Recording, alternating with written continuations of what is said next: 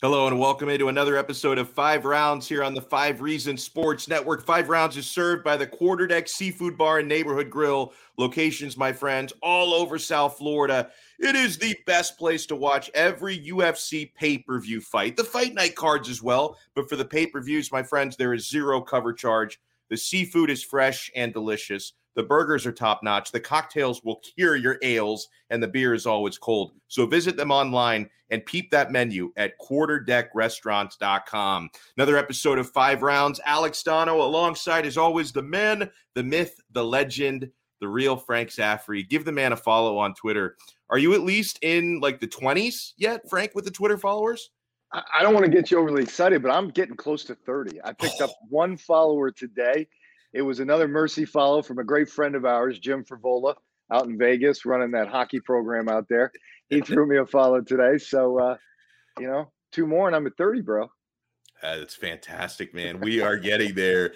James Walker could not make it tonight. We will hear from James, though, later on in the show because he sat down with – I don't know what the latest nickname is for this fighter because he switched it like 10 times. But James Walker sat down yesterday with Rory MacDonald, PFL fighter. So we're going to hear from Rory with James later on in the program. Shout out and kudos to the folks at PFL. You can see I'm wearing a PFL t-shirt. I will rep them very strongly, loudly, and proudly today. So PFL, they're coming to Hollywood, Florida to the Hard Rock in August. 3 shows in August. I believe it's the 13th, the 19th, and the 27th. PFL playoffs coming to the Seminole Hard Rock. So they're going to be here 3 shows in a rapid amount of time. And the last couple of days, Frank, they hosted media days. I went down on Wednesday, yesterday, or I went up really geographically from where I am to American Top Team. And James Walker went to Sanford MMA today. I couldn't make both. So I'm glad James could make the other one. And dude, Frank, I had so much fun at ATT yesterday. I had my guy Lee Sterling was asking me, hey, can you get any inside info on the fights coming up? Believe me, they're going to keep their secrets from a schlub like me. They don't want me going and blasting it out on my Twitter account. But man, Frank, I was watching our girl Kayla Harrison train, and I did get to interview Kayla Harrison, Antonio Carlos Jr., a.k.a. Shoeface, Haush Manfio I interviewed. So we're going to play those. They're about 5 to 7 minutes long each. We're going to play those throughout the show today. But the folks at PFL were gracious. American Top Team was incredible. And Frank, 2-time Olympic gold medalist in judo, Kayla Harrison. I mean, people were raving about Ronda Rousey. Kayla Harrison is better at judo than Ronda Rousey was, and I think she's going to end up being better at MMA as well. She was awesome to watch train yesterday. Didn't Ronda have like a participation medal there? I mean, like a bronze, I think. It's a loser medal. Yeah, I mean, come on, bronze. We got gold around here. Hey, you're talking – there's a reason, the audience should know, there's a reason I didn't get sent to either American Top Team or Sanford MMA, because the last time you trusted me with doing an interview, I almost got beat up by Henry Hooft for taking inappropriate videos of fighter prep while I was there. So, it's good that you two professionals handled that. Yeah, dude, it's crazy. And they even, when we got there, the people from PFL, and huge shout out to Lauren and Tawny, awesome folks, the press, the press heads for PFL. But they told us straight up, hey, you're allowed to take still photos. You're not allowed to take videos. And so I was following that rule. But one of the other members of the press she was able to sweet talk the powers that be at American Top Team to allow her to take some video. I still didn't do it because I was afraid, because Conan Silveira, who is gigantic and could kick my ass in 3 seconds, he was lurking around there. Mike Brown was there, although Mike, he could kick my ass, of course, but he's a real friendly dude. Conan Silveira, he's a nice guy, but he frightens me. And I did not want to violate any rules there at ATT. So I was fully compliant with the no video policy. I stuck to still photos only. Frank, we are 5 days removed now from a UFC fight night event in Vegas this past weekend. We did preview it on the last show with Makhachev beating Moises by 4th round rear naked choke submission. And I felt like I really talked up Islam Makhachev a ton on the episode last week. And you're going to notice I'm going to jump back and forth between multiple different pronunciations for his name because I never know for sure. Is it Makhachev or is it Makhachev? So you will hear me say both. I don't think, Frank, I oversold how good this guy is because he delivered. And you noticed in the fight, Frank, Makhachev he toyed with Moises a little bit because he kind of approached that fight a little bit like a sparring session, right? Because his corner, he had Javier Mendez from AKA, he had Khabib Nurmagomedov, who is, his teacher. Islam is his protege. He had these guys in his corner telling him throughout the fight, you need to take down Moises even sooner than you're doing. Because in the first few rounds, Makhachev was like waiting until the ends of the rounds to score takedowns, and he was throwing a lot of punches throughout the fight and doing pretty well in his boxing. I mean, his boxing, he was touching up Moises, looked better in the stand-up than I thought, but his corner was like telling him, hey, don't even mess around on the feet. This guy can't stop your takedowns. Take him down and go to work. And yet Makhachev, he even said it after the fight, he made a conscious effort to test out his punches and test out his striking throughout, just to kind of, show people what he can do and test himself out a little bit on the feet. And I thought it paid off, and getting that experience might make him better for in the future when he fights opponents that are more equipped to stop his takedowns and stay out of clinching range from him, that those striking skills that he's working on are going to come in handy for him in the future. Look, there's nobody that I've seen on the roster in his division right now that can stop his takedowns.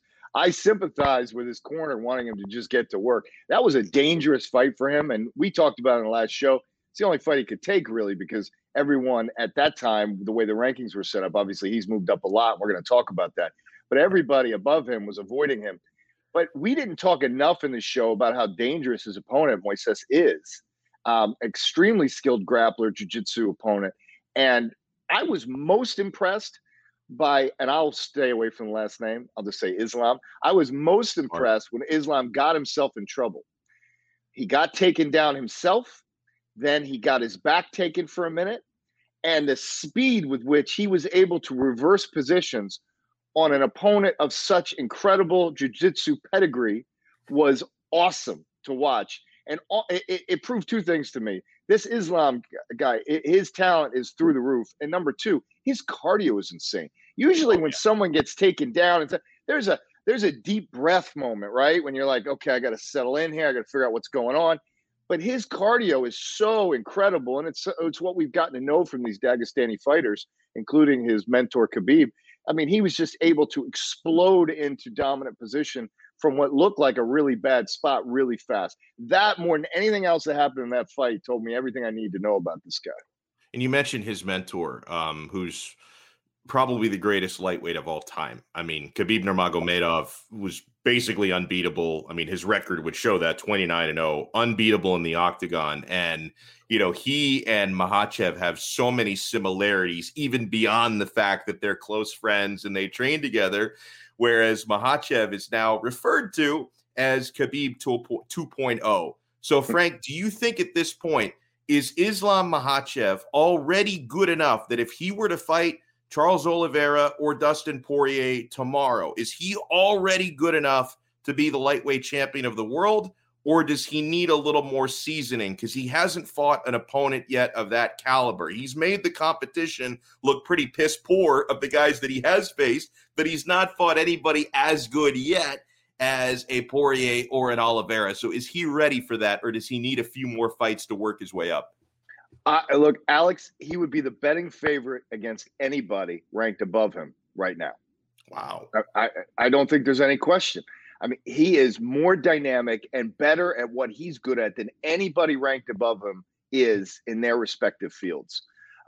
Maybe Oliveira's length and ability to maintain range might give him a little trouble, but I see Islam just wrapping up Justin Gaethje with ease. I don't see Chandler giving him any problems. I see Chandler's hyper-violent aggression playing right into Islam's hands. And Dustin Poirier, I think, would try to be disciplined about it, but just would be outgunned by talent. I mean, I just think Islam's talent is that much better. So, he finds himself now ranked 5 in the lightweight division, poised now really to maybe one fight in the title. I think he's probably one fight away from realizing the dream of Khabib's father, which was that first Khabib would reign and then Islam would reign. And man, what I saw Saturday night, Alex, if he gets to the belt, it's going to be wild before somebody takes it from him. I cannot wait to see, because obviously there's going to be a step up further in competition for Islam's next fight. Just the challenge will be finding someone who agrees to fight him. I mean, Paul Felder, who was on the broadcast, outlined it perfectly that he is having the same problem that Khabib used to have before he was champion, of course, because once you're champion, people will agree to fight you. But before you're champion, if you have any say in the matter, because these fighters have managers, negotiations, they turn down opponents sometimes, or if Dana White offers them an opponent, they'll say, okay, that's good, but how about this other guy? How about I fight this other dude? Right? It's not like the PFL where you have to fight who they put in front of you. You have a little bit of a say in the UFC. And, Khabib, when he was coming up, had an awful time, finding opponents. People were ducking him left and right. Kamaru Usman, before he was champion, was having a hard time because he was so dangerous and wasn't a big enough name that guys thought, hey, this is worth it to fight somebody this good. It's not worth it for a lot of fighters because they didn't think they would get enough rub from going out there and losing to a Kamaru Usman or Khabib Nurmagomedov. So it's just going to be a challenge for Dana White to actually find an opponent who's not ducking this guy. But I'm so looking forward to watching Islam fight a step up in competition because, listen, Thiago Moises is a fine fighter, but Frank, I look at Moises, he's a jack of all trades and a master of none. And I don't mean that as any disrespect to a Brazilian Jiu-Jitsu black belt because he is that. But he's not Damian Maia or Jacare Souza in his prime. Like, he doesn't have that dangerous submissions for MMA, and he's a good striker, but not an incredible striker, and he doesn't really put on enough pressure, I don't think. So he didn't really have a whole lot to offer someone as good and as dangerous as Islam Makhachev. Whereas, and one of the things, by the way, that Moises was doing in that fight that I thought was a little bit low fight IQ was he kept initiating the clinch. Why would you initiate clinch against that guy?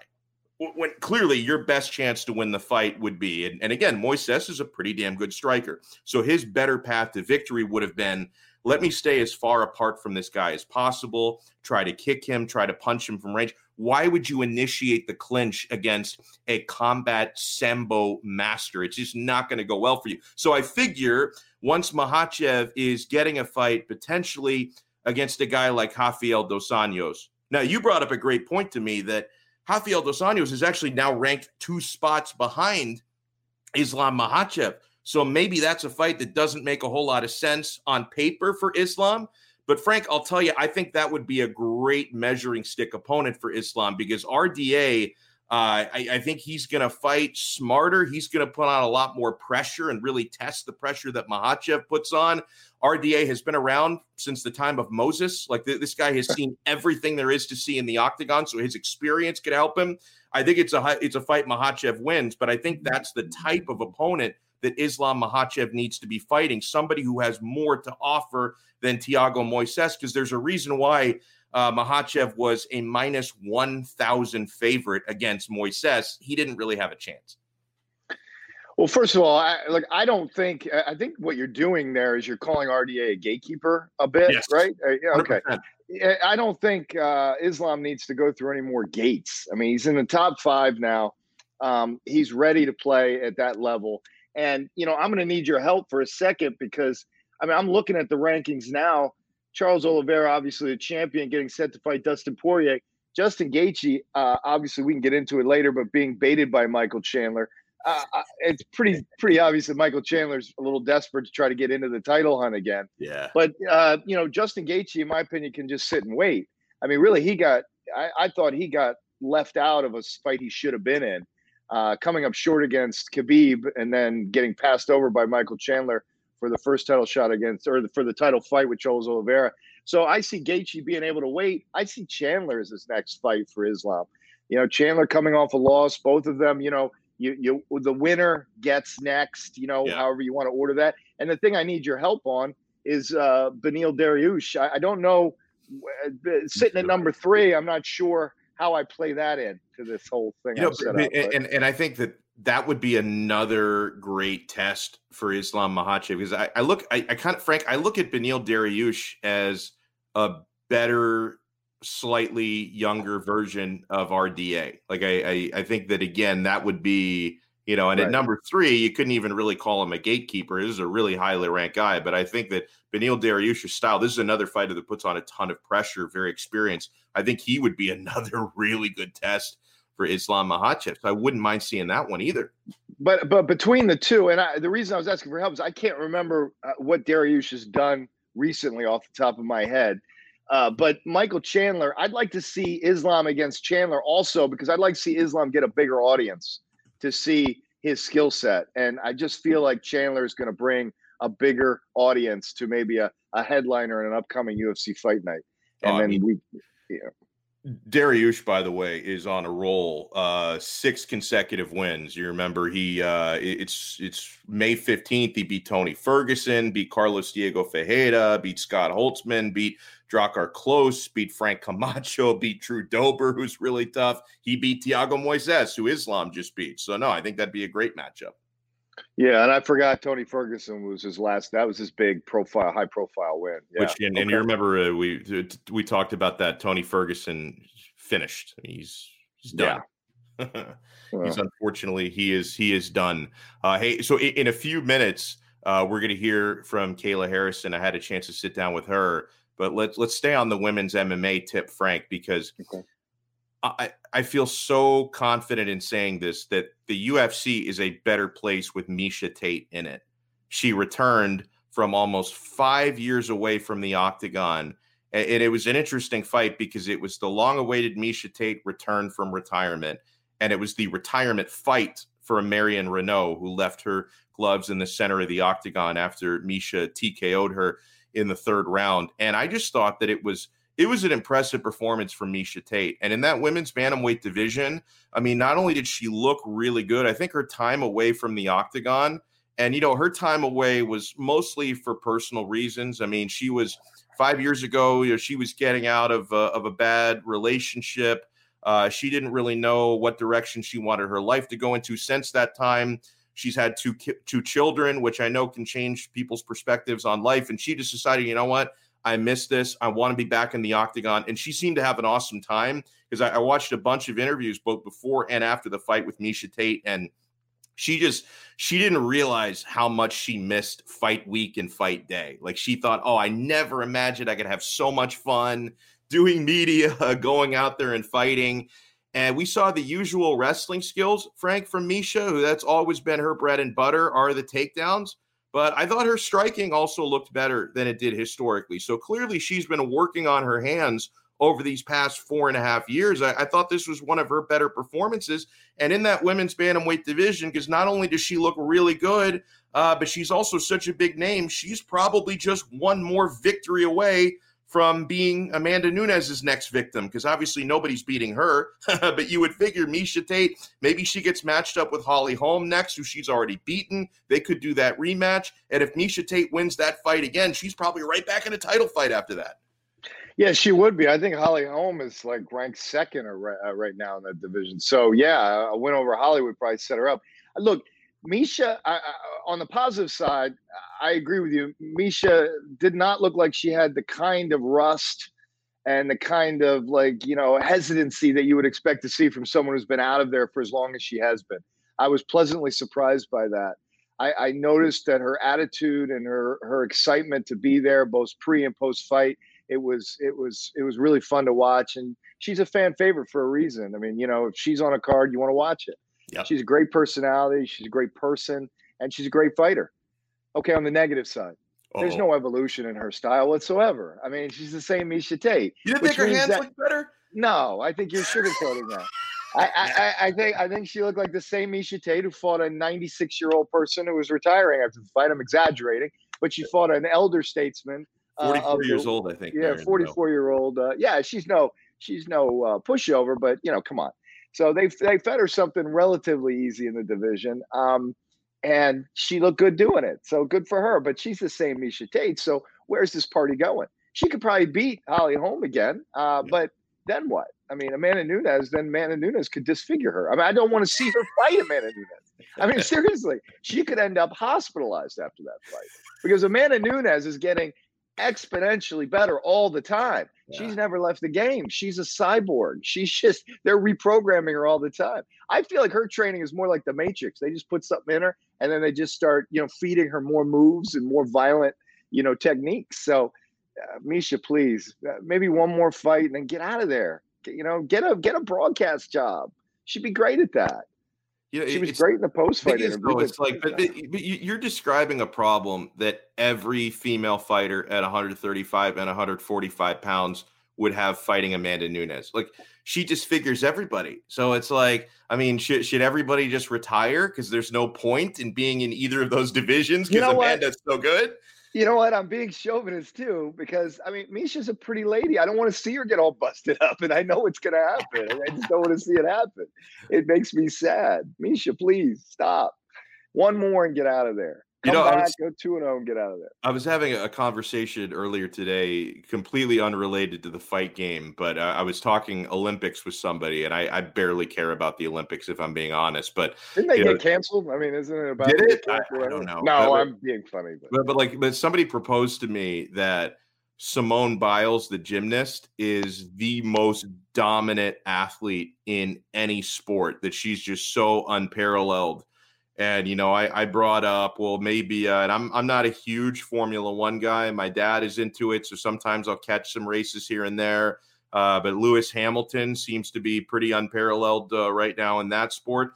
But can't you also throw Amanda Nunes in that discussion? Because, nobody in the MMA women's divisions are even close to her. Like, I thought Cyborg was, and then she fought Cyborg and kicked her ass. So it's like, what else is there? Like, she's head and shoulders to me the best fighter of that gender. Like, to me, there's nothing even close. Yeah, I don't know how you go about doing that math. I mean, do you start being just ridiculously dominant in your own sport and then you start to compare them to other sports? I mean, I don't know how you make Amanda better than, say, a tennis player, a female tennis player, or a female basketball player. I don't know how you do that math, but she's definitely a premier female athlete at the very top of the list, however you want to make that list, and a terrifying opponent. And you're right. At this point, who would want to go in there with her? I mean, how big does that check have to be? How many men would avoid that fight in that division? I mean,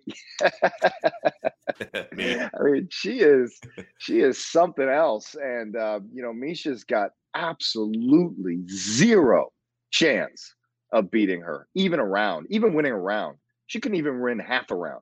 She can't be in that octagon for more than a couple of minutes with Amanda Nunes before she's a bloody mess. So I just don't want to see it.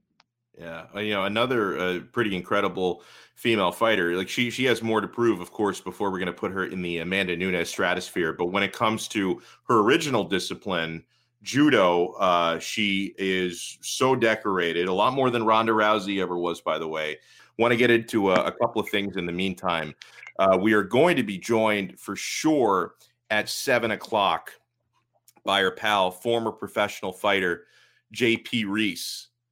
Who's going to join us at 7, and possibly in about 10 minutes, we're going to be joined by Dean Thomas, coach of the Stars. Now, the issue with Dean, Frank, is why we're playing it by ear was he might be in the car at that time. Now, when we used to be doing terrestrial radio, that wasn't a big deal. You just get on the phone and talk to us. But now that we have this big production and we do streaming video, this may be a little bit harder to pull off. I don't want the guy to be streaming while driving. So we're going to see where Dean Thomas is a little bit later. Coming into to what we have coming up this weekend, Frank, I do want to get into this UFC Fight Night, which is a great card, top to bottom, a 6-fight main card. But the main event to me is especially interesting. You have TJ Dillashaw coming back from 2 years away, not by his choice, not due to injury. He was suspended those 2 years for using what's kind of considered one of the worst performance enhancers you can possibly use when it comes to how much it enhances you and when it comes to what it can do to your body. He was caught with EPO when he fought Henry Cejudo. He moved down to try and fight for the flyweight title against Cejudo a couple of years ago. In fact, that was so long ago, Frank. You and I think we're still doing our show on 560 before that fight, because I remember talking about it. I remember talking about him popping positive for EPO. And so now TJ Dillashaw is finally back. And it's pretty incredible that every pro fighter, including his opponent, Corey Sandhagen, every time they talk about TJ, you get the sense that there is a real feeling of disgust about what he did, that a lot of these pro fighters, including the guy he's about to face, whenever they weigh in on TJ's time away, like they are really, really harsh about him, cheating and disgracing the honor of the sport using EPO. To TJ's credit, Frank, he's not trying to hide it or lie about it, because one thing that drives me insane, and I guess it's possible that this can happen because like the supplement industry is really shady, but you notice that 99.9% of the times that a professional fighter gets caught with a performance enhancing substance, they always use the excuse of either, oh, it must have been that thing I took from GNC, or I didn't realize what my doctor was injecting in me. He told me it was above board. I didn't know. You don't hear TJ. I guess maybe it's harder to make those excuses. It's harder to make those excuses about something like EPO because you can't really do that by accident. But TJ admitted to it. He talks about how, he's not going to let the haters get him down. He knows what he did. He knows why he did it. I can at least appreciate his honesty. Yeah, that's what I wanted to enunciate. I mean, he just owned it. There was no BS. There was no, arguing about, tainted supplements and the rest of it. So I like that part of it. But, to get more into the nature of EPO and why he's getting the backlash and the hate that he is. I mean, EPO, I tend to be a PED apologist, as you know, from our years working together. But, fighters that take things that are derivatives of steroids, I would argue, and I used to argue with doctors that you and I used to have on the show, really, I mean, everyone's making weight. So really what those drugs are doing is helping fighters work through injury and recover faster during training camps. There's an advantage to that. But at the end of the day, you step into the octagon against your opponent. You both weigh the same amount, and what happens, happens.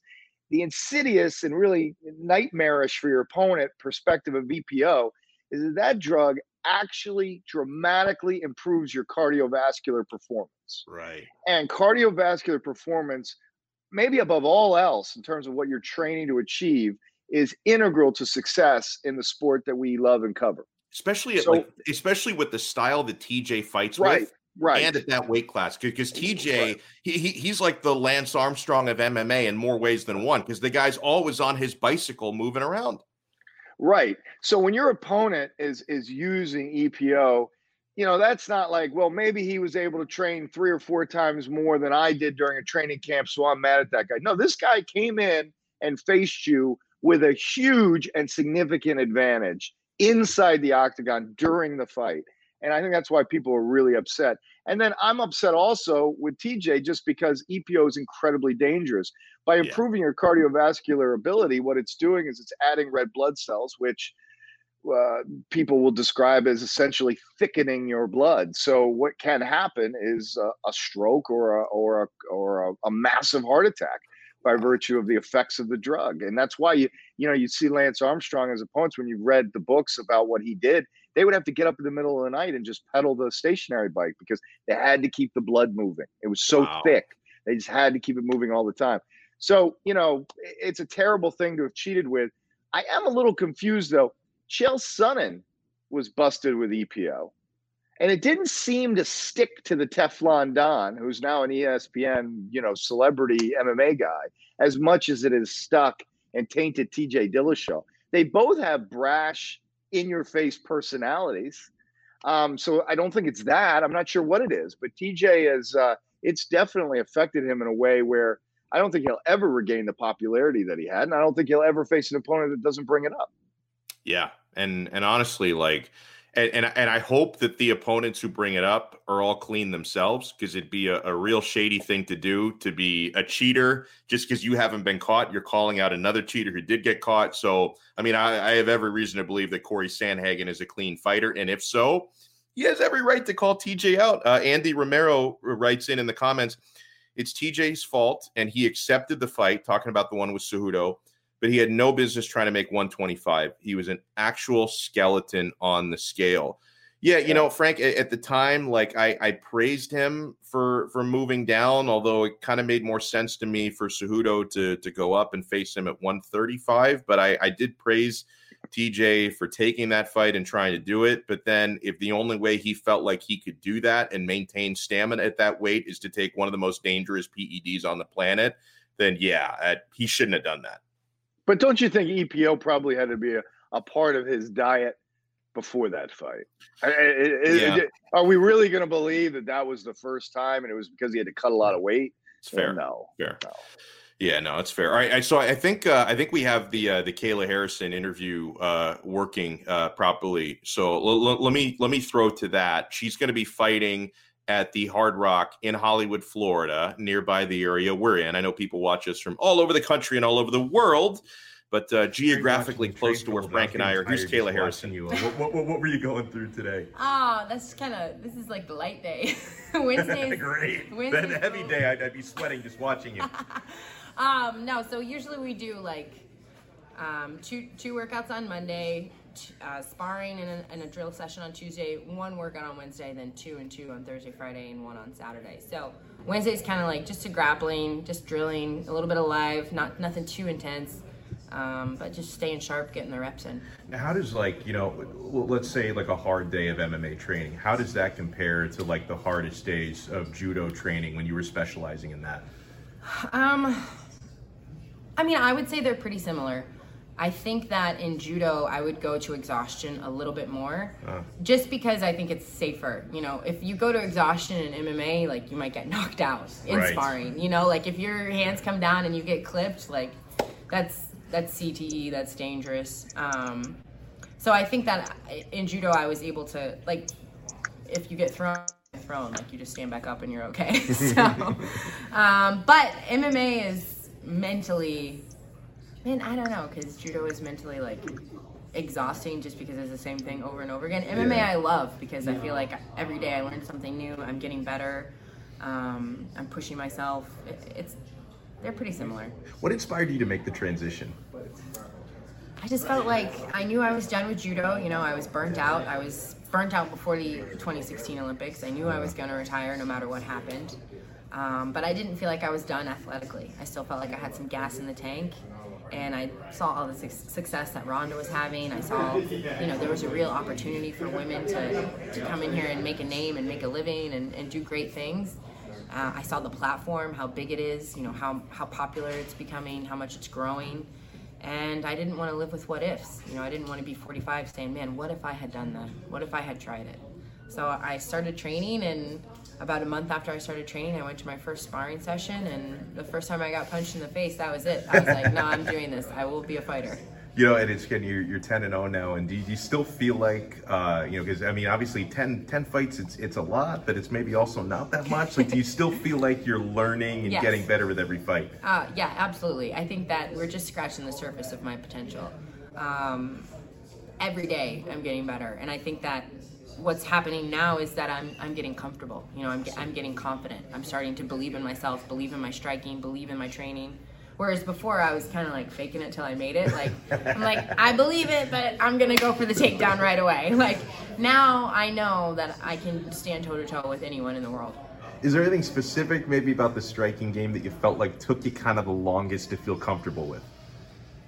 I think just relaxing, you know, just like it's hard for someone like me who's a perfectionist to get hit and not feel like I'm losing the fight. Like, I was always like, if I would get hit in sparring, I would freak out and like go 100 like balls to the wall. And whereas I realize now, like, it's okay, like you're gonna get that back. Patience, take your time, pick your shots, hit, not get hit. Just relaxing and being able, by relaxing, having a lot more success.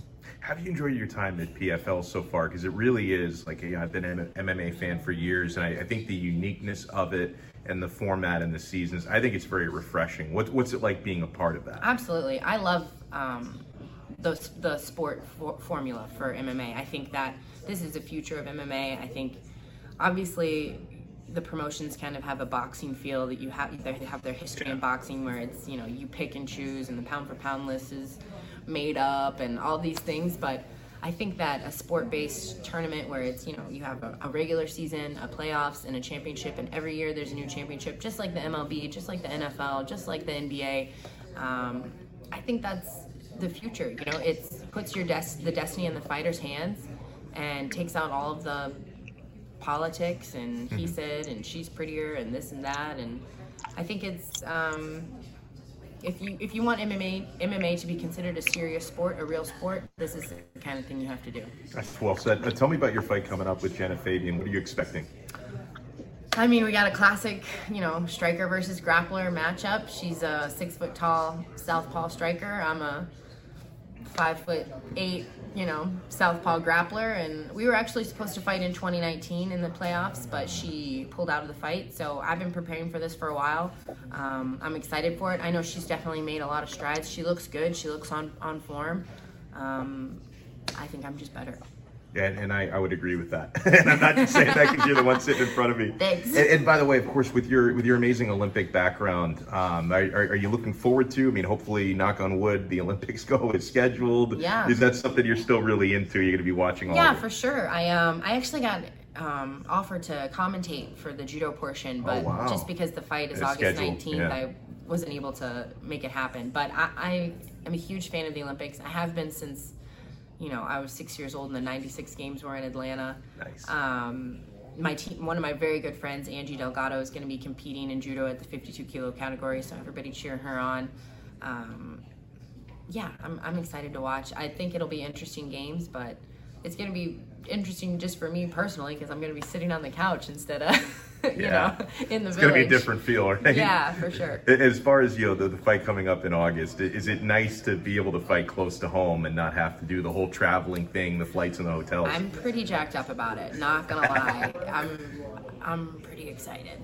There's just I never fought in the regional scene. I didn't do amateur fights, so I've kind of always been traveling, doing this, doing that, and I'm excited to fight just in my backyard. ATT's right here.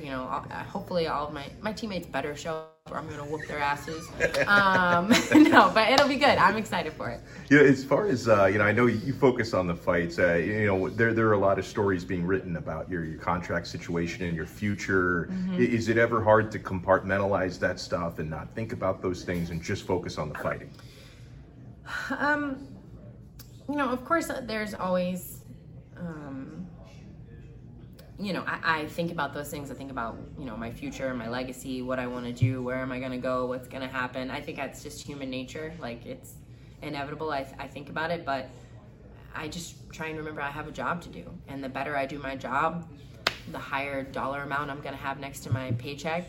And, the more lives I can change, the more everything. So goal number one, go out there and win my fights. That's it. The rest will take care of itself. Amen to that. Thank you so much, Kayla. That's so nice meeting you. My pleasure. Thank you. So really good talking there to Kayla Harrison, PFL. Now I want to bring in here, we got our man standing by, Dean Thomas, MMA coach of the Stars. Going to bring in Dean and talk a little UFC. Oh, here he goes. Here he is. Looking good, Dean Thomas. So hey, Dean, what's up, man? So nice to see you, man. Hey, since we were, just playing that interview with Kayla Harrison, I'm curious because you're such a great MMA mind. You're, of course, a 9-time UFC veteran, MMA coach to the Stars.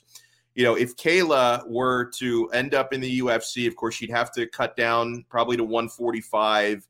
How do you think she would do against the top competition in women's MMA? Because she is so good at judo, and the rest is coming along for her.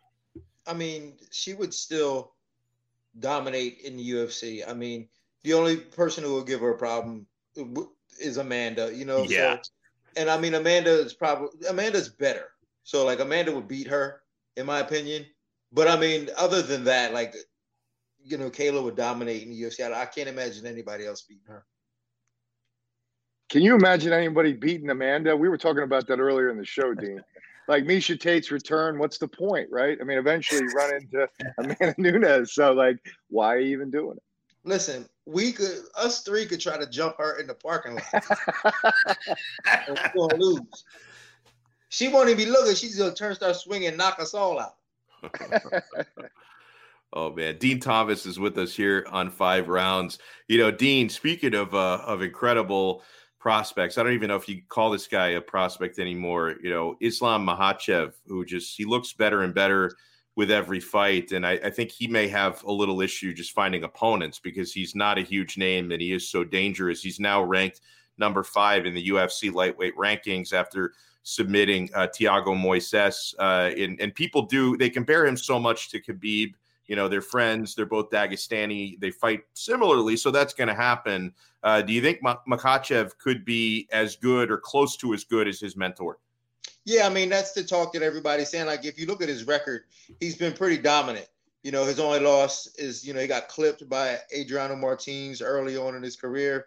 I mean, that could have happened to anybody. But other than that, he's been dominant. I mean, he's on pace to being, the next best thing. But I don't think he's going to have a hard time finding too many opponents, because now that he's ranked number 5, I think more people will be more willing to fight him. And that's really what it is. Like, fighters aren't scared to fight other guys, really. They just need to make sure that the prize is worth it. They don't want to fight him when he's ranked number 15. They want to make sure he's ranked higher so that it really does something for them. So I think there's guys that will fight him. They probably don't want to, but they will. But time will tell on the potential this kid has. Dean, when you're handling fighters, so you just mentioned Islam now jumps up to 5. So before, he's chasing everybody, trying to get a fight, begging everybody to fight him. But say he's your fighter, and then all of a sudden he's 5. Now are you telling him, no, we're holding out for one of the top 4 guys and that's it? Or does he take a fight against a lower-ranked guy? Like Alex was arguing earlier in the show, fight RDA, fight something, get a little more experience before you get into that, top tier competition. The thing is, he's going to have to, because like all those other guys seem to be tied up. So I don't think he can fight higher. And he called it, like, the thing is, like, when you call your shot, this is what happened with Wonder Boy and Woodley. When Woodley fought Robbie Lawler, Woodley was supposed to lose. Wonder Boy was like, oh, can't wait to fight Robbie. Can't wait to fight Robbie. Can't wait to fight Robbie. Turns around, Robbie got knocked out. And Woodley was like, I thought you wanted to fight Robbie. So same thing goes for Islam. Like, he's calling all these guys out, but now he's ranked higher. Hey, you still got to fight those guys. You called them out. So, like, if you want to fight, you got to fight. Right.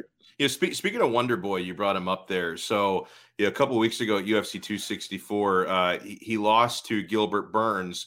I thought Gilbert had a really good game plan, and he did what he had to do to win the fight. And yet he gets criticized by Dana White and by a bunch of fans. They thought the fight was boring.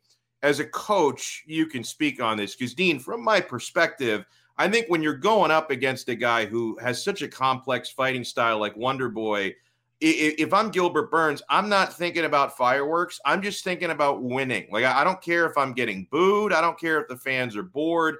I just want to get my hand raised, because that's the type of opponent. If I make a mistake, he's going to capitalize on it. So I had no problem with the way that Gilbert Burns performed in that fight. Listen, you can't tell me one guy that's looked good against Wonder Boy. No one has looked. I mean, even Pettis was losing that fight until he won. Woodley got fight of the night that first time, but the second time it was the first time it was fight of the night, but the second time it was the worst fight in history, is what they were saying. So, like, no one has ever looked good against Wonder Boy. So you got to start looking at the common denominator here. The common denominator is Wonder Boy, not the other guys. Wonder Boy is the reason why guys fight boring, because he's so good at what he does. You can't allow him to do that. So you have to fight him in a way that doesn't really make for a fan-friendly fight. So, Wonder Boy is a great fighter, and I'm not saying that's not what I'm saying. I'm saying that he's just so hard to fight that you can't fight him for entertainment's sake. Right. Yeah, I want to get your take on a fight I do think is going to be really entertaining this weekend. TJ Dillashaw makes his return from a 2-year PED suspension, taking on a guy I love to watch in Corey Sandhagen, who is really long. I mean, he's very tall. I think he's like 5'11", which is freakishly tall for 135. He uses his length very well. He's coming off of 2 highlight reel knockout wins. Now, it's kind of hard for me to handicap this fight to an exact science because TJ's been away for so long. And, of course, he got to make sure he's not on EPO this time, right? Because if he gets popped again, your career is basically over. So we know he's probably got to keep things on the up and up. Under normal circumstances, I guess I would give pre-suspension, I would give TJ the edge because he fights so smart and he's got, he's more well-rounded because he can mix in the wrestling. I think he's got more ways to win. But Sandhagen is really, really tough, and he's a great striker. Like, how do you see this fight playing out? It's difficult, but like you said, like the sample size of TJ's performances is so small because he hasn't been fighting in a while, so we don't know how he's going to look. We've never really seen him fight against this style of fighter. I mean, TJ looked great against Renan Barão, when he's standing still, against guys that are standing still. But we're talking about a guy who fights essentially like he does, switches stances, moves his feet, punches and kicks from different angles, but he's longer. So like that gives him the advantage. The only advantage I really see TJ having here is in the wrestling. Corey Sandhagen doesn't wrestle very well for that division. So, I mean, he's a great fighter, but he doesn't wrestle well. And he's kind of a slow starter. So TJ kind of has to jump on him early and set the stage early. But if you ask me, I'm giving Sandhagen the advantage here in terms of the fight. The reason being is because he's been more fresh. And he took this fight without batting an eye. Like he didn't have to take this fight, but he took it without batting an eye. So like that tells us something about his confidence going into this fight. He knows something that we don't know. TJ had to take this fight. Corey was like, yeah, I'll fight that dude. I used to mop him up every day. That's probably what he's thinking. Yeah. So I have to give him the advantage going into the fight psychologically and then also physically because of the length advantage. I'm sorry. Dean, am I being a hater if I say that this might be the first time in a while that we've seen TJ Dillashaw fighting without the benefit of performance-enhancing drugs like EPO? Because that could make a big difference in this fight. Yeah, and that too. I mean, obviously, like if he got caught for doing EPO and these steroids, how long has he been doing it? Right. So. And I'm more than willing to bet, like it wasn't, his first time getting caught. Like, oh, this was my first time. Now I got caught. I'm sure he's right. Yeah. Wow. So if he hasn't been doing it, what we know of most guys who take steroids is it also is a psychological thing as well. And when they're not on it, they're just not as special psychologically. And they know that. They're very well aware of their shortcomings when they're not on it.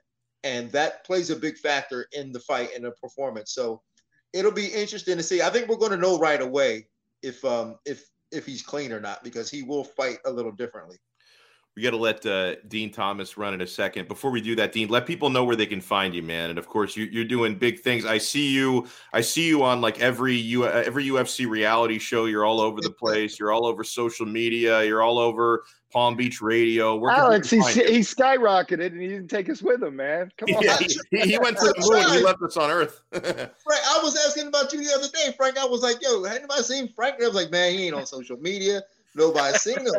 I was like, dog. So, but no, listen, I'm everywhere you can find me at Dean Thomas, Dean spelled D-I-N Thomas. I just try to provide, man. You know what I'm saying? I try to make sure that I got a lot of knowledge and information. I don't want to die with it. And life ain't promised. So I want to be able to provide every day something new, something fresh, and just be out there because, and just serve as a good role model for people, man. So like you're gonna find me everywhere. I just hope y'all don't get tired of me. You know what I'm saying? Don't get sick of me. You? Yeah, but I want to provide, man. I want to make sure that I provide as much as I can, information, knowledge, good times, smiles and laughs, so that we can all live in a better place. I've known Dean, Frank, since before there was any gray in that goatee of his. Yeah, man. I know. All them powdered donuts, man, got me. Well, enjoy your evening, my friend. Thank you so much for taking the time. All right, fellas. Peace. See you, Dave. Good stuff there from Dean. In about 10 minutes, we're going to talk with another good friend of ours, former professional fighter, JP Reese. Before we get to some more good stuff here on 5 Rounds, I want to talk about the Quarterdeck Seafood Bar and Neighborhood Grill. The problem with talking about the Quarterdeck is every time I talk about the delicious food, I start to get hungry. The buffalo shrimp, that is my favorite appetizer on the planet. The buffalo shrimp at the Quarterdeck is so good. I could eat 3 orders of it, man. I love the seafood at the Quarterdeck. The sushi is fresh. Sushi Mike's creations are amazing. They have poke bowls. You can build your own at the Quarterdeck. I usually take advantage of that. That's one of my favorite menu items. I tried a new menu item recently. I was at the Quarterdeck a few weeks ago, and they have now a jerk chicken sandwich, and it's really spicy. I mean, I love spicy food. It made me sweat a little bit. It was really good. I got tater tots on the side, which are awesome. You can get tater tots, or you can get fries or mac and cheese. There are so many options at the Quarterdeck Seafood Bar and Neighborhood Grill. But I always tell people, save at least a little room for dessert, because the key lime cheesecake, that is the perfect way to finish every meal. The cocktails are awesome at the Quarterdeck. The beer is always cold. And this is the most important thing to remember if you're a fight fan. And I figure anybody watching this and listening to this is probably a fight fan. They have every UFC pay-per-view fight at the Quarterdeck for 0 cover charge. You pay nothing at the door to watch these big UFC fights. And of course, it's not just the pay-per-views. There's a fight night card. Roll in there, watch it at the Quarterdeck. But for the pay-per-view events, no cover charge. You want to check them out on the web. If you want to peep their menu, if you want to find the location nearest to you, visit them at quarterdeckrestaurants.com. The Quarterdeck, come for the food, stay for the fun. You know, Frank, I was watching a couple days ago an interview with Dana White. I think it was on the Fox Business Channel. And they were talking to him about the fact that throughout the pandemic, the UFC was really the first domestic sports league to come back and start putting on events again, right? I mean, very early on, they were putting on shows in Jacksonville, then they went over to Fight Island, and then they opened up the Apex Training Center. They were doing events, and really for a couple of months there, Frank, if you wanted to watch live sports, your only options were you could wake up at 6 a.m. and watch Korean baseball on ESPN2, or you could watch these UFC fight night events. And I thought Dana actually made a fair point. He said during the pandemic, the UFC created more fans. And I think he's right, because I do know a few people that, you know, that either were not fans whatsoever, or they were kind of casuals, and then they became hardcores during the pandemic because they didn't have any competition. I mean, normally that time of year, you know, you're going up against when the UFC got back, you'd be going up against like playoff NBA basketball. You'd be going up against Major League Baseball and some other things. Like, they were basically running unopposed in the sports landscape. And I think they made more fans because of that. I think you're right. I think the proof is in the numbers, but I was concerned initially when they started going back in ahead of everyone else, even though the sport really sets itself up to do that, right? It's not like a basketball game or a football game or something where you have all these moves. I mean, it's 2 fighters, some corner guys. If you eliminate the audience, the ref, the judges, you know, you really can bubble that up and make that safe. And they proved that they could do it and do it successfully. But I was concerned because the COVIDian pitchforkers on social media were, of course, chanting that the UFC was putting people's lives in danger and all that. And I thought, a sport that has fought so hard for so many years to prove itself as an actual sport and not what some politicians have said over the years, human cockfighting, et cetera. So, you know, then you have it like, oh, now we don't care about COVID, and, you know, like we don't care about people dying and that sort of thing, was alarming or concerning to me as a fan. But I think you're right. I mean, I could see it. I could see it in the bars. You know, fans were sports starved. People that would have never considered watching it had to turn it on because it was the only thing live and real that they could watch. And by the way, Alex, bet on, because gambling is something people love to do. And in the absence of sport, the absence of the greatest hobby in America today, you had the absence of gambling. So, you know, that people got involved in it. And when you get involved in something and you bring gambling along with it, you know what you have to do? You have to learn a lot about it. You have to really invest, and that investment brings loyalty, and people stick around for it. So yeah, I think he's right. Frank, as an avid gambler, I can remember just how tough it was to find any action before even the UFC came back. Okay. Yeah. Like I'm talking like April, early May of last year, when things had just shut down, wasn't shit going on. I can remember having a conversation with a friend of mine, Rob Pizzola, who is a professional sports gambler. He does it for a living. I just lose small amounts of money over and over and over again. He actually wins and does it for a living. And I can remember talking to him probably late April of last year and saying, like, Rob, you're a professional sports bettor. Like, what are you doing? There's nothing going on. And then he started to give me these detailed breakdowns of a push-up competition that was coming up and how he had studied hours of tape on one of the push-up. I think it was actually, there wasn't even multiple people. It was one guy trying to break a record. Like, it was one guy who was trying to break like the all-time push-up record. And then how many did he get? I don't remember, but he broke the record, and like Rob like correctly predicted, the over-under of it. So like he actually won money. I didn't have the balls to actually, and you know what? I probably couldn't even find like a place to bet on that because he's a member of like 50 sports books. So he found odds for it somewhere. So like it got so bad for sports bettors there for a while that I knew people that were betting on push-up competitions is how bad that thing got. Hey, in a few minutes, we're going to be joined by JP Reese. I want to get into it with you, Frank, a little bit. We were talking with Dean about the TJ Dillashaw, Corey Sandhagen fight. Sandhagen, he's one of my favorites to watch. I mean, he basically killed Frankie Edgar in his last fight. 28 seconds, hit him with one of the most brutal jumping knees you've ever seen. And Edgar, like a lot of times you'll see a guy get knocked out and they gracefully fall to the floor. Edgar was unconscious the second Sandhagen's knee hit him in the face, okay? Yeah. In the fight prior to that, Sandhagen gave a nap to Marlon Moraes with a spinning back kick. Like, this guy, not only is he dangerous, Corey Sandhagen looks like he enjoys violence more than a normal human being should. So but he doesn't actually look like that, right? He's a little deceptive that way, at least in my opinion. And Marlon Moraes and Frankie Edgar, two of the toughest people in the division. So starching both of them is super impressive. You can say what you want to about old man Edgar. It's not like he takes dirt naps that often. He's usually pretty tough to go 3 full rounds or 5 full rounds, whatever it is. I'm leaning Sandhagen in this fight. He's about a -180 favorite, but I have the same caution. I haven't decided exactly if I'm going to bet on this fight or how heavily I'm going to go on it, because still, when it comes to the methods of victory and the places he could take this fight, TJ Dillashaw is a concerning matchup for Corey Sandhagen or anybody, because TJ, he's definitely the better wrestler. Sandhagen has big striking advantages. TJ has excellent footwork, as does Sandhagen, but TJ is the better wrestler. I'm leaning to Sandhagen because of activity, which is so important in the sport.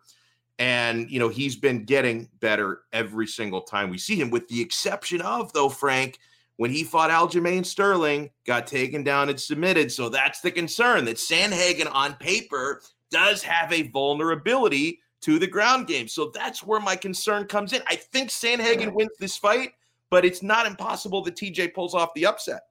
But TJ's berserker wrestling style is harnessed by what aptitude, Alex? Cardiovascular stamina. If Sandhagen can handle the initial minutes of that fight and the intensity that TJ will try to bring, then I think we all get to see the post-EPO TJ Dillashaw. That will be a slower, more predictable fighter who's actually trying to manage cardio. And then I think the striking of Sandhagen, I think he just tears him up. The height and reach, length disadvantage is going to be horrendous for TJ. And these guys have trained together before, Frank, years ago at the Muscle Farm in Colorado. And I saw somebody dug up like an old video, a video interview of TJ. It was either right before or right after he became bantamweight champion for the first time. And like he was talking about how like he was still working so hard to get better. And he even mentioned that this was before Sandhagen was even in the UFC. Like he even mentioned like, hey, like there's this guy in our gym, Corey Sandhagen, that, you know, gives me a really hard time in sparring, and like, watch out for this guy.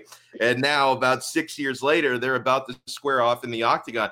And you hear all these stories. I mean, listen, whatever happens in sparring, you know, you hear legends that come out of when you're talking about sparring sessions where you don't see leaked video and you're going based on secondhand and third-hand stories, they become tall tales. I have heard some stories about Sandhagen really punishing Dillashaw in sparring and like really kicking his ass in sparring. Now that's striking only stuff, right? So that takes away the element of wrestling. But Sandhagen has given him problems in the gym before. And I love what Dean said. When you're cheating with a drug like that, it does psychologically give you the feeling that you're entering the octagon with a weapon. You know, that you have extra armament on, and it changes your confidence level, changes your attitude, changes everything. And then when you suddenly strip that away, there's a different psychology. But it was so smart they brought that up, because it's not just not having the cardiovascular ability, it's knowing that you don't, and how that affects you, how it affects your preparation, how it affects your attitude inside the cage, how it affects your ability to handle duress and bad moments. And I think we're going to see a very different TJ Dillashaw. I mean, I might eat my words, but I really can't imagine that was the first time that he cheated. EPO is like, you know, they say like drugs move in a progression, recreational drugs, and like you start with something and then you end up, you know, in an alley with a needle in your arm or something. So EPO is the heroin. EPO, right? EPO is the heroin. I mean, you don't just start with EPO, man. You're starting with other stuff. And you start with creatine, and that's the gateway drug. Yeah, and then you get to the stuff that actually turns your blood to molasses. For the love of God, man. I mean, that's Lance Armstrong's drug. So that's the Tour de France drug. Let's bring in our next special guest on this episode. Been a friend of Frank and mine for many, many years. In fact, I've called some of this man's fights before when he was gracing the Fight Time Promotions cage. Former professional fighter, now full-time dad and an awesome human being. JP Reese joins us here on 5 Rounds on the 5 Reasons Sports Network. Oh, my dude, he is living the life, man. He's outside, the palm trees. He's got the shades on. JP, how you doing, my friend? Hey, I'm good. You know, I had plans for happy hour in Delray Beach, so I couldn't interrupt that, but I could step away to talk a little bit about MMA. It's good to see you guys. I haven't seen you guys in so long. Frank, you never answer my phone calls. I'm sorry, bro. I reached out to you. I told you the gang is back. The show is back, so we expect to see a lot more of you. Can you hear me? I was at Dive Bar last week. I forgot to even text you. Can you guys hear me? Yeah, I can hear. I think there's a little bit of a delay, but we'll work through it. Yeah, he must be using a droid. Yeah. No. iPhone 11X, buddy. I just can't get over how badass he looks in those giant shades. You know, those look like the shades that Schwarzenegger wore in Terminator Part 1. Do you remember that one? Like the first Terminator film? Those are the shades. I mean, it's a retro feel, but it looks more badass when I wear them, especially when the sun's about to go down, because you just got to keep the shades on. You know, I wanted to ask you, JP, this ties into the conversation that Frank and I were just having, talking a little bit about TJ Dillashaw. Before we get into your expectations for the fight itself against Corey Sandhagen, Dillashaw is coming back from a 2-year suspension for EPO, which is, Frank described it as the heroin of performance-enhancing drugs. It's a very, very serious PED. And I notice, because whenever I read and hear comments that other fighters are making about TJ, there's a lot of resentment there. Like, there's a lot of resentment from the fact that this guy was caught using that. Corey Sandhagen will not let him forget about it. Like, if you were in a situation, JP, where you were going to be fighting a guy who is, just coming off a suspension for that, or maybe you were a previous opponent of his and lost to him, and now you're wondering, was this guy doped up when he fought me? I mean, how do you think a pro fighter feels about somebody who does something like that? Well, I've been in situations, as crazy as this sounds, where I've been picked up by the promotions people, and they tried to convince me that I need to go take an injection of steroids because my opponent was into steroids. So that's it's not anything I really concern myself with. I think guys, when they actually step into the cage, they're not really too concerned too much about what the other guy's been doing. It's more about what you've been doing. So that's where your focus is. I really was surprised that TJ Dillashaw was, labeled a cheater and that he actually got busted for this stuff. But I still feel like he has that wrestler mentality where maybe he can move past that and he can still have a good performance in this upcoming fight. I still consider him the favorite. I think he wins this fight. But yeah, I have to say I'm very disappointed that a wrestler would go out of his way to put himself in a situation where he's cheating and he's labeled a cheater for the rest of his career. Like, that'll never change. JP, I was talking earlier that the problem with EPO is that it really legitimately gives you an advantage fight night. You could argue that, if he was taking some other kind of steroid, maybe it helped him get through some injury in camp or something like that. But EPO, that changes your whole cardiovascular stamina level. I mean, and really substantially based on what Lance Armstrong revealed, et cetera. So that's why I kind of think that it's like the pinnacle of cheating in some respects. And you brought up wrestling. Wrestling is all about cardiovascular stamina. And, so for him to do that, does this change? Are we going to see a different kind of fighter? I mean, he might be a guy that's going to be a little bit more balls to the wall at the beginning of the fight because maybe he has some kind of self-doubt that I'm not aware of, that, maybe he thinks he's going to fade later in the fight. So he's going to come out. He's impressed us many times with some of his performances. So he's going to have to put some nice combinations together in this fight and really dust up this guy, Cody. That's kind of on the outside looking in what I might expect. So, and I think TJ's still got a lot of talent. He's young still. I think he's going to win this fight. That's just how I feel. I hate to say it. You guys know more than anybody, like, I can't stand these cheaters. Yeah. And cheating in MMA, that's the ultimate no-no in my book. And to elaborate on that, it's got to be because in this sport, unlike something like track and field, if you cheat in MMA, this is a sport where it's causing you to potentially hit somebody harder and inflict, permanent damage on someone. Like it's one thing to cheat, if you're running 40 yards, but it's another thing when you're actually smashing people in the face. I mean, it's a deadly sport. I was actually researching one of my teammates that's getting ready for a fight, and I looked up the guy he might fight, and the guy actually killed somebody in the ring. So that's a real thing that actually happens. That doesn't happen very often, but before fights even start, all pro fighters get that lecture of, this is a life or death sport in some cases, and just seconds of delaying the doctor to get into the cage could cost somebody their life.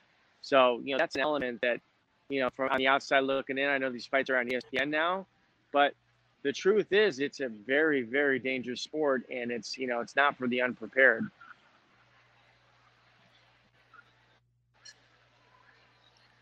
I wanted to ask you about something, part of the aftermath of Dustin Poirier's victory over Conor McGregor, the most recent one. And Frank and I both enjoyed that immensely. And I'm sure you did as well, because you're a big Dustin Poirier fan, as we are. Now you hear, and because Conor used to be a graceful loser. Like what it used to be when Conor would lose a fight, was complimentary of his opponent, didn't make a whole lot of excuses. That's really changed. And I don't know, it's probably because Conor realizes you can't afford to lose too many more fights before people stop caring about you. With the way he was like trash talking even Dustin's wife after the fight, I didn't like that. But then what really annoyed me about McGregor is this excuse making over his injury before the fight, right? I mean, his leg breaks in half during the fight. And now he comes out afterwards and says, oh, he had stress fractures in that leg, and that's why he lost the fight, and that the commission doctors knew he had stress fractures. And, I thought that Dustin Poirier was right to come out afterwards and call Conor mentally weak for making those excuses, because, JP, you know this as well as anybody. You're preparing for MMA fights, and you're going through that grind in the gym, training for this. Nobody goes into a fight 100% or anywhere close to 100%. And this guy is like trying to make fans feel like, oh, well, Conor didn't lose the fight legitimately. He lost because he had stress fractures. The whole thing turns me off a lot. You got these Conor fanboys that are saying, oh, well, it's because he was hurt. So they're totally buying into that garbage that Conor's spewing. Dustin beat him up again. Like, that's just the fact. Like, he beat him up, earlier this year. And then they go out and have this little melee. And, Conor was hoping to jump on Dustin early, did some spinning attacks to start the fight. After that, no offense whatsoever, in my opinion. No offense. Dustin started landing some nice, heavy combinations and wearing on him. And then isn't it hilarious that Conor is the first one to turn to some type of grappling technique where he's trying to get a takedown on Dustin, and then Dustin capitalizes that and getting on top. And two of the three judges called it a 10-8 round. Like, it was a one-sided first round, whether you want to admit it or not. And how would that fight have gone if it did go an extra couple rounds? Like, Conor it might have been a 10-7 or a 10-6 round, or, the obvious stoppage, which I think would have played too. Yeah, no, well said. JP Reese joining us here on 5 Rounds. Hey, JP, before we let you go and get back to happy hour, it looks lovely out there, my friend. Where can people find you? Where they can find you on social media? Everything you have going on? Oh, it's I'm still coaching wrestling, so American Heritage is looking prime for next year. We're past this COVID stuff, so I'm looking forward to that stuff. I have been getting back in the gym quite a bit. I just got done training Charles Rosa. He just won his last recent MMA fight. I love him. Yeah, my good buddy Johnny Eblin just won his Bellator fight. He looked really good in that fight. So, I feel like I'm just kind of itching back. Hey, buddy, that's mine. That's my bag. No, this is mine. Thank you. Sorry. All right. Hey, on the radio. All right, we're good. Well, we got that sorted out. Yeah. Someone just tried to jack my food. I got my food to go, and the guy just tried to steal my food. Hey, it just proves to you in South Florida, you never know what you're running into. You think you're jacking somebody's food. You think maybe he's an easy mark. He's got the selfie stick and the camera going. You don't know he's a professional. What's easy? What's easy about this, Mark, guys? This is a dangerous weapon here. I wouldn't mess with that dude. Yeah. Oh, man. But anyway, hey, man, good to connect with you guys. Thanks for having me on here. You too, man. We'll make it a regular thing. We missed you. Yeah. Thanks, JP. Thanks, JP. Don't forget me, guys. I'll see you. I won't. We never forget the little people. Good stuff there from JP Reese. I think we got a few more things to get into over the next 15 minutes. So I'm going to task Manny Chang with posting the rest of our video interviews on YouTube, because we also have James Walker, who sat down with Rory MacDonald. I sat down as well with Antonio Carlos Jr. He told the story, Frank. It was pretty scintillating stuff. And this is why I'm a real journalist, Frank. Okay, if I'm gonna interview a pro fighter whose nickname is Shoeface, you bet your ass that's my first question out of the gate is how did someone get a nickname like that? Like I've seen Antonio Carlos Jr. interviewed before, and I don't recall if I've heard anyone else ask him that question. Like, how do you sit down with a man who goes by Shoeface and not get the story behind that? You have to ask. And, what I love about his nickname, and all really good nicknames, and we've talked about this before, they're nicknames that other people assign to you. Yes, bingo. Don't like it when people pick their own nicknames. Never works out well. And Antonio didn't pick Shoeface. And spoiler alert, he didn't. But he told me the story of where it came from, and he revealed to me he doesn't like it too much. But he's a man. He goes by the nickname. He sticks with it. Frank, we have more of these freak show boxing fights coming up. Did you see the latest one that is getting booked here potentially? I don't think this is 100% confirmed yet, but we're moving in this direction.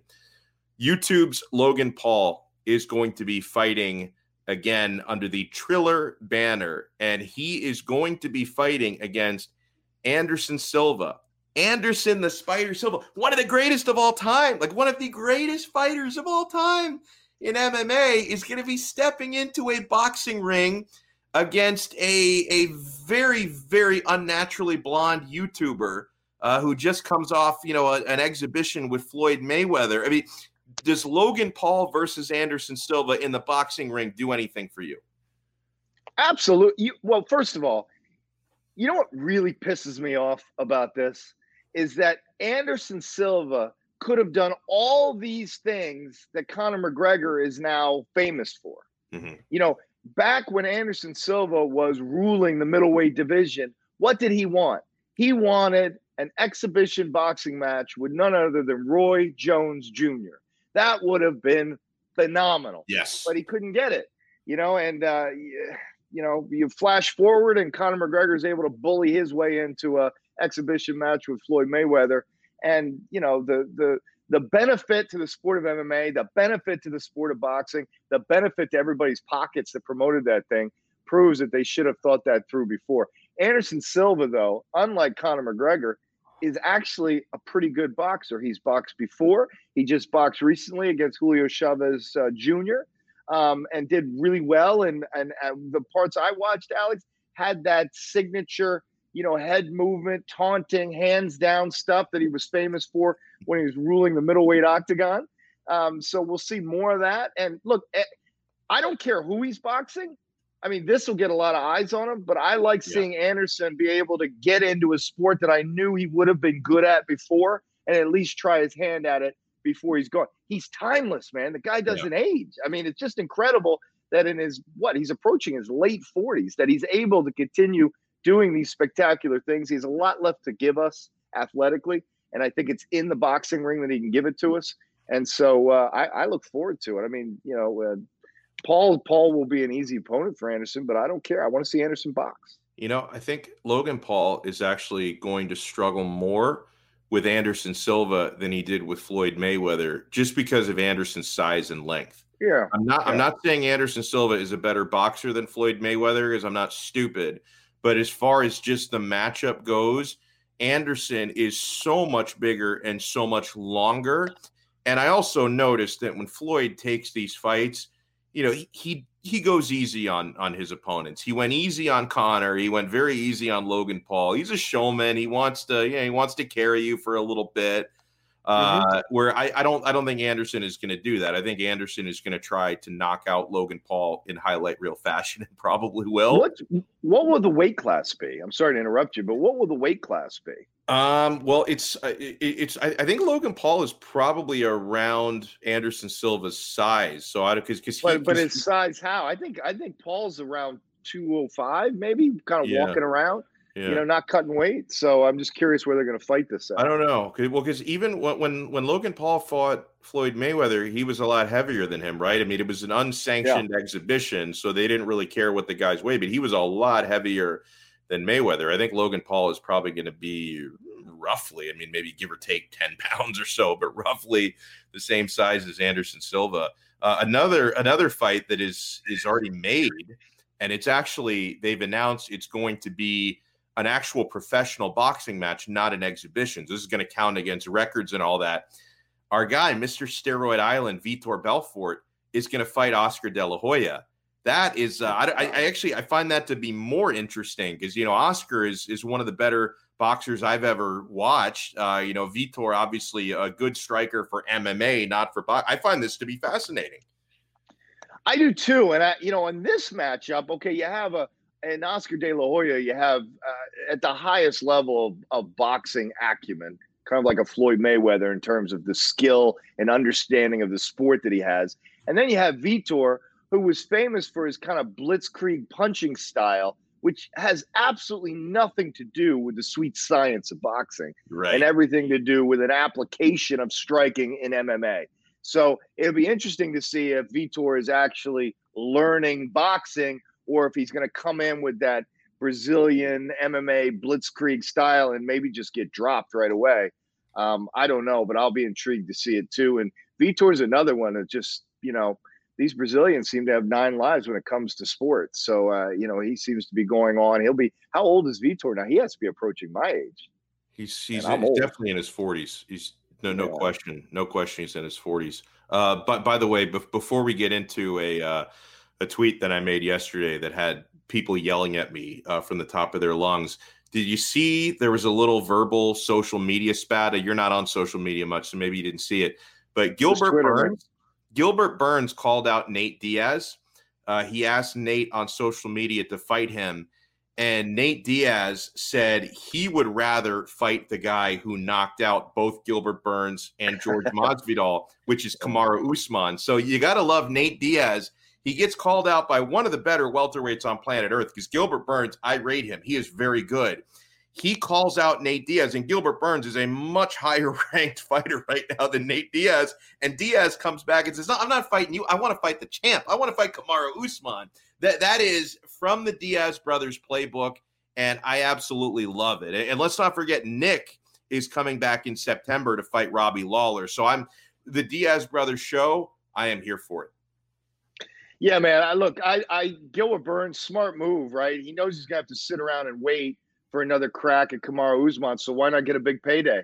Right. But he should have known better than to try to get the fight the way he did. I mean, he walked right into Nate Diaz's trap there. I mean, Nate Diaz, he probably had to Google who Gilbert Burns was, right, when he saw the call out. So Gilbert Burns, phenomenal fighter, but let's be serious, right? Casual MMA fans are just getting to know him. No way the Diaz's, either one of them, give a crap about this guy. So, no, that fight's not going to happen. So, Frank, yesterday I was at American Top Team, the main gym in Coconut Creek. Again, huge shout out, not only to ATT for opening their doors to some media members, because they don't do that all the time. I mean, it's a private gym. They have the pro fighters that train there. It's not usually open to the public, so they let us in their doors. And they allowed us to take some photographs and look around and watch some training. And so near like the lobby area, in the lobby of ATT, they have this gigantic trophy case with all of the gold title belts that their fighters have won over the years in the UFC, the championship belts, Bellator. They have all these gold belts, and they're in one big trophy case. And then off to the side, in a trophy case all its own, displayed in all its splendor, they have the infamous BMF title that was awarded to ATT's Jorge Masvidal for beating, by cut stoppage, mind you, because the Diaz brothers don't really lose. They just get cut or they run out of time. But George Masvidal earned the BMF title for beating Nate Diaz. And so I took a photo of it and I tweeted out that, to me, that is the most prestigious championship. You can see the tweet here. As far as I'm concerned, this is the most prestigious title in combat sports. Hashtag BMF. And I tagged Game Bred fighter George Masvidal. And the tweet was getting some traction, Frank. Masvidal actually retweeted it. His manager, Malky Kawa, who has a lot of Twitter followers as well, retweeted it as well. And what do you think happened to my mentions? And I'm still getting them like 36 hours later. Dude, people are outraged. Oh, they're bringing up the fact that, Masvidal got slept against Kamaru Usman, got knocked out cold, but the belt wasn't up for grabs. It's a fake title. I love the fact that people take me so seriously and so literally that I'm getting trash talked by people from all over the world. I'm getting trash talked by Russians. I'm getting trash talked by Slovenians and Croatians and Americans. They're all going after me, Frank. Are you going to defend me or are you going to attack me like all these Twitter critics? I'm going to defend you. And we talked about this a couple of shows ago. The BMF, we need a BMF class of fighters. Look, the Nate Diaz call out of George Masvidal may be one of the top call outs that has ever happened in the UFC, because Nate Diaz, you can say what you want about him, but the self-awareness to know that that's the guy I want to fight because he acts and represents the sport of fighting the way I do. I mean, it was a clash of coasts. It was a clash of tough cities. It was a clash of similar style. Masvidal fighting in backyards in South Miami. Nate Diaz living over there in Stockton, and all the imagery of toughness that connotes. And, now you have this belt that I would argue, if you talk to a casual MMA fan, I mean a super casual MMA fan, somebody that will show up for a Conor McGregor fight, but maybe not others, they know about this belt. They know about The Rock being involved and bestowing it and walking it out there. They know who Nate Diaz is. They know who George Masvidal is. They do not know who Kamaru Usman is. They don't. They do not know who Adesanya is. They just don't. They know who these guys are because it speaks to our most primitive enjoyment of combat sports. And like we talked about, we need to add some more people to this roster. And I think the recently leg-shattered Conor McGregor is a great addition. Nick and Nate Diaz, obviously. Masvidal. And there are others out there. Robbie Lawler is going to be one of these guys who they just want to fight.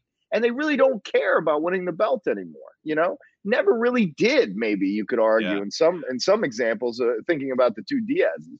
I mean, it's just about fighting and proving who's tougher, and that's it. And it's a cool thing. But the UFC needs to get some traction behind it and maybe talk to some fighters who have found themselves in the position of gatekeeper and talk to them about maybe just being BMF candidates. It's like, I don't care that much about title belts. Maybe I just get jaded, Frank, because the UFC, they create all these interim titles, which I think devalues the real titles. It's like, okay, Francis Ngannou is the baddest heavyweight on the planet, and he's also the champion, so that works. Good for him. He deserves it. But then they're going to make a Fugazi interim championship for no reason whatsoever. When Derek Lewis and Ciryl Gane fight, it's like, why do you have to create a title belt? It's stupid. So if people think I'm devaluing title belts because I tweeted out my admiration for the BMF title, you don't realize the UFC is devaluing title belts when they create interim championships, and then sometimes they actually unify the title, sometimes they don't, sometimes like our guy Colby Covington, you just get kind of hung out to dry in purgatory anyway when you have an interim title. And it's like, I don't know, to me it's like there are guys I enjoy watching and I respect fighters based on their performances, based on who they beat, and I don't necessarily need to see them wearing a title belt to legitimize that. And if you want to know whether titles are the end all be all, let's not forget Dustin Poirier. Dustin Poirier could have fought for the vacant lightweight title a couple of months ago. He chose instead to fight Conor McGregor. That wasn't a title fight. Yet he decided he had his choice. He could have fought Charles Oliveira for the vacant title, a fight that ended up going to Michael Chandler because Dustin turned it down. So Dustin could have fought for this prestigious belt, but he decided, no, I'd rather fight against the guy with the bigger name who's going to make me more money. So, okay, you tell me then, are title belts the end all be all?